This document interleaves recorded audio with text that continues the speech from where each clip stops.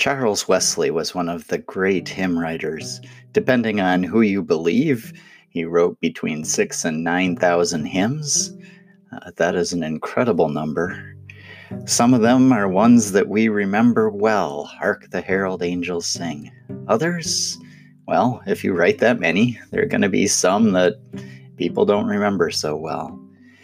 One of the topics that he wrote several hymns on, and they're titled variously, Away my needless fears, away my unbelieving fear, away with all our trouble, away with our fears, away with our sorrow and fear.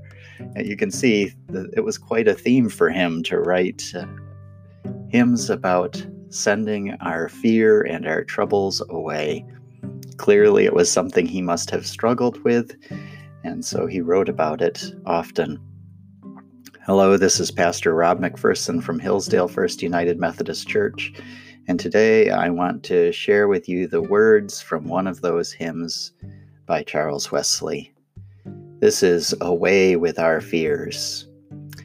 Away with our fears, our troubles and tears. The Spirit is come.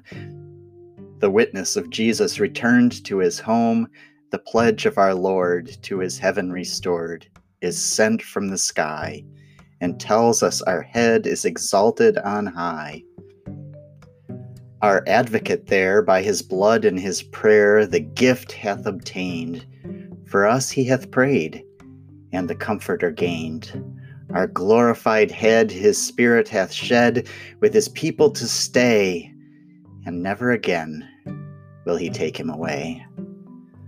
Our heavenly guide with us shall abide, his comforts impart, and set up his kingdom of love in the heart that believes his kingdom receives.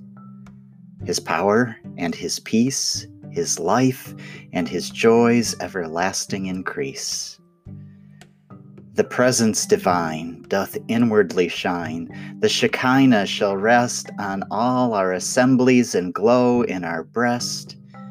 By day and by night, the pillar of light, our steps shall attend and convoy us safe to our prosperous end. Then let us rejoice in our heart and in voice. Our leader pursue and shout as we travel the wilderness through, with the Spirit removed to Zion above, triumphant arise, and walk with our God till we fly to the skies.